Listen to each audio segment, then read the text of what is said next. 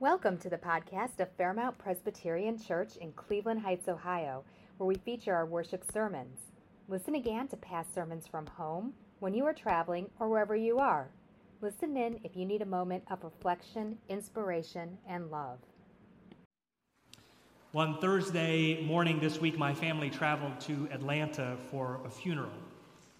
We were there to celebrate the life of my wife, Amanda's grandfather, Ken Hetzel, a man of deep faith, an elder of the church, and a Presbyterian through and through. While down in Atlanta, we paid a visit to a historic landmark that I've been waiting to visit for many years, the King Center, a museum and memorial celebrating the life and legacy of Reverend Dr. Martin Luther King, Jr. And if you've ever been there, you know that it's built alongside the historic Ebenezer Baptist Church, where King served as co-pastor with his father.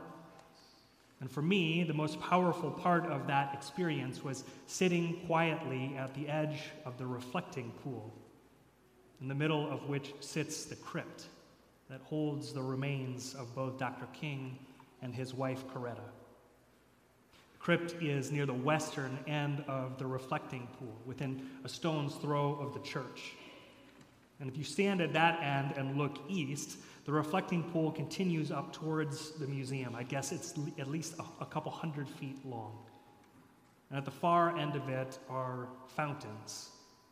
And from there, the water bubbles up and flows downhill, down 4 steps towards the crypt. And along each of the steps are engraved some words. Together they read, "We will not be satisfied until justice rolls down like waters and righteousness like a mighty stream." If those words sound familiar, it's because Una just read them from Amos 5. Dr. King quoted the prophet Amos in many sermons, including one of the final sermons he ever delivered on March 18th, 1968 in Memphis, Tennessee, just 2 weeks before his assassination. Dr. King was in Memphis supporting the sanitation workers' strike, and his sermon that evening, a sermon he titled, "All Labor Has Dignity," it centered on the just treatment of all workers. He said, in part, "We assemble here tonight to say we are tired. We are tired of being at the bottom. We are tired of being trampled over by the iron feet of oppression. We are tired of working our hands off and laboring every day and not even making a wage adequate to get the basic necessities of life. We are tired." And so in Memphis, we are saying, now is the time. Now is the time to make real the promises of democracy. Now is the time to make an adequate income a reality for all God's children. Now is the time for justice to roll down like waters and righteousness like a mighty stream. Now is the time. The prophet Isaiah, writing a few generations after Amos, penned some very similar words, writing, "If you remove the yoke of injustice from among you, then you will be like a spring of water that won't run dry. Then you will be called mender of broken walls, restorer of livable streets." But Isaiah continues in a somewhat unexpected direction. You heard in the very next verse he writes, "If you stop trampling the Sabbath, stop doing whatever you want on my holy day and instead honor it as holy, then you will take delight in the Lord." Clearly, Isaiah sees an inescapable connection between justice and Sabbath. And I'd go so far as to say that both Isaiah and Amos were arguing that you cannot faithfully worship God nor practice Sabbath without also doing justice. Justice, you see, is a prerequisite for faithful worship and Sabbath practice. And I also find it interesting that both Isaiah and Dr. King use this language of trampling. In his sermon to the Memphis sanitation workers, Dr. King said, "We are tired of being trampled over by the iron feet of oppression." Isaiah, meanwhile, urges the Israelites to stop trampling the Sabbath. And so I wonder, could these two seemingly separate acts of trampling be one in the same? Is it perhaps that when we trample over our neighbors, when we participate in their oppression, or more benignly, when we simply ignore their stories and their needs, and then we show up for worship or we seek God in prayer as if nothing was amiss, I wonder, is it perhaps then that we trample the Sabbath? We cannot, in good faith, seek to renew our relationship with God without also renewing our relationship with neighbor. So how? How is it that we can renew our relationships with our neighbors so that we can all delight in God's Sabbath? Well, I think it's as simple as opening our eyes, our ears, and our hearts so that we may see and hear and love our neighbors. I've had a busy last week or so. A wedding and 2 funerals, visits and phone calls with Fairmounters who needed a little extra love and support in this moment, committee meetings and staff meetings, a midweek prayer service, and prepping for lots of events later this fall. But in addition to those typical pastoral duties, I've also spent a good deal of time this past week tending to my relationship with our neighbors. And so I want to share my week of renewing relationship with neighbor in 4 conversations. Conversation number 1, breakfast with Reverend James Quincy of Lee Road Baptist Church. Back on Sunday, January 22nd, my friend and colleague, Pastor Quincy, was here at Fairmount as our guest preacher. And many of you may recall that less than 2 weeks before he came to preach, his congregation experienced an all too common tragedy in our community. On January 10th, Pierre McCoy, an 18-year-old high school senior, was shot and killed waiting at the bus stop after school. Pierre was a member of Lee Road Baptist, and Pastor Quincy had baptized him not long before. The night before Pastor Quincy came here to preach, he and I met at the bus stop outside John Adams High School where Pierre was killed. And we sat there together and we dreamed about what it might look like for young people in our community to be given an opportunity to flourish. And we prayed for God's guidance for our church's role in that vision. A couple weeks later, I sat next to Reverend Quincy in the sanctuary at Lee Road and assisted in officiating Pierre's funeral. And then a few weeks after that, during Holy Week, youth from our 2 congregations came together to create a set of art inspired by our Easter theme, Out of Death, New Life. And we announced that our congregations were together committed to the flourishing of all young people in our community. And so back to the present, Pastor Quincy and I sat down for breakfast last week to discuss the next steps in that vision.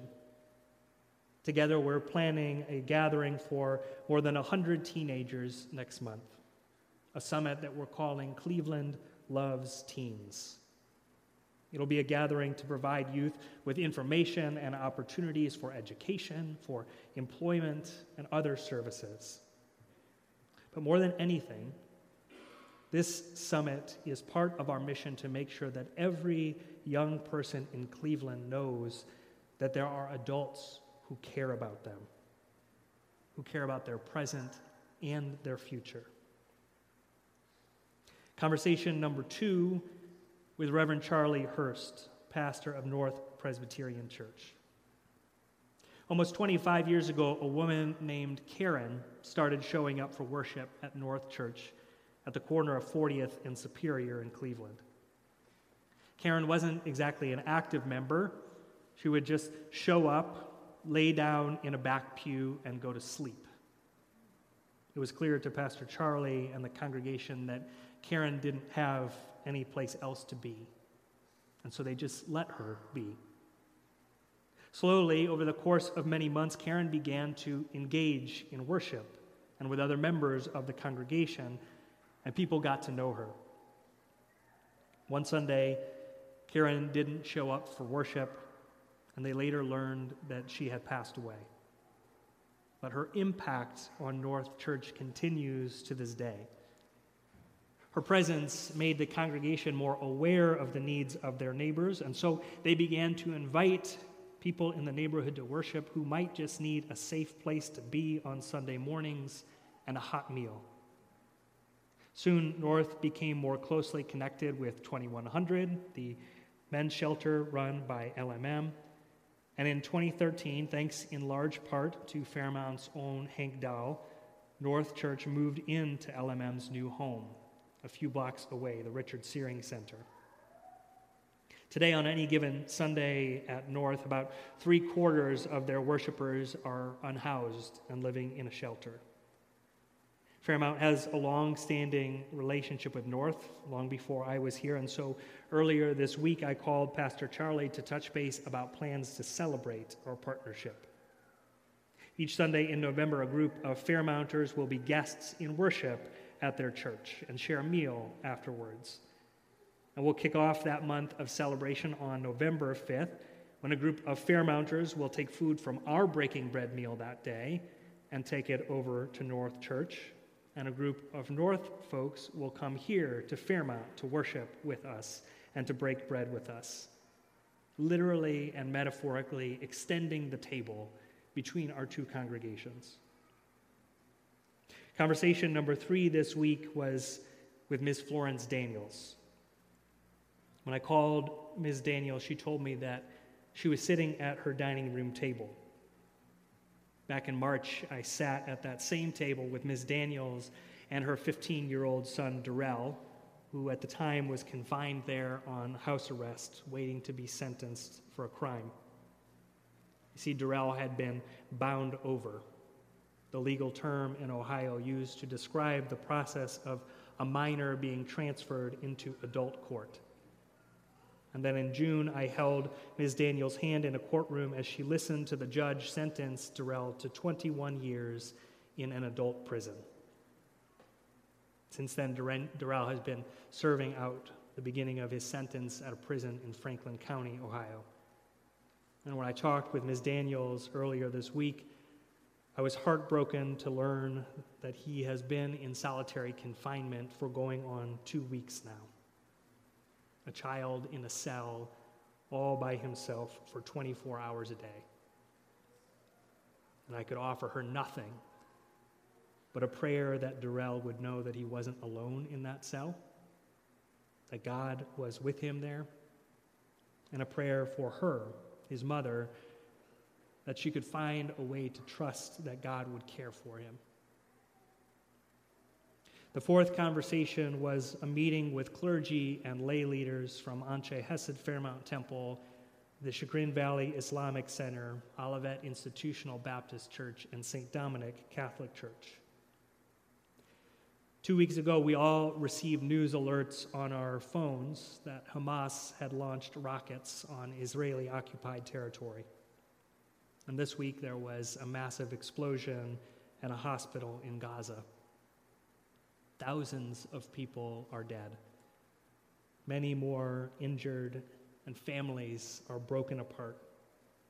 Once again, hate and religious extremism have caused this death and destruction. 6 months ago, we hosted the inaugural meeting of an interfaith coalition, one that had come together in solidarity to confront religious extremism and white supremacy here in Northeast Ohio. Together, we are among the most prominent Presbyterian, Catholic, Black, Muslim, and Jewish congregations in Cleveland. Each congregation has its own leadership team, and our Fairmount team is led by Ben Sperry and Susan Kent, Una Campbell, and Debbie Wilbur. At the beginning of this Zoom meeting on Tuesday morning, I told the group that given who we were and why we had come together, I felt that we must find a way to respond to the violence in the Middle East. We acknowledge that while we may disagree about some of the issues related to the conflict in Israel and Palestine, that we must stand together in solidarity and call for peace. So that was my week in 4 conversations, each of them imperfect, but each of them seeking to see and to hear and to love our neighbors. Last Sunday, at the end of her sermon, you heard Pastor Lindsay invite you to consider how you would work on renewing your relationship with God. And this Sunday, we're asking you the same question with respect to your neighbors. How will you slow down and take time to renew your relationships with neighbors? There are many ways you could do this. But based on this set of conversations I had this past week, let me offer you at least 4 ways. Number 1, come to our Teen Summit on Saturday, November 11th. We need volunteers to help with registration and other logistics, but more than anything, we need adults who will simply show up and demonstrate to our kids that there are grown-ups in this community who love them. Kids like Pierre McCoy, who desperately need it. And so Pastor Quincy and Pastor Carmen and I invite you to be there with us on November 11th. Number 2, worship at North Presbyterian Church in November. We want the connection between our churches to be more than sending food to those who are hungry. We want to build meaningful relationships between members of our congregation and folks at theirs like Karen. And so the Serve Council invites you to sign up either to prepare a meal or to worship and serve food at North in November. Number 3, you can sign up to observe juvenile court. Earlier this week at Fairmount, we hosted more than 30 members from over a dozen different GCC congregations to be trained to attend juvenile bind-over hearings in this fall. The judges in the juvenile court have invited us into their courtrooms to observe as we try to safeguard the well-being of the most vulnerable youth in our community, kids like Darrell and his family.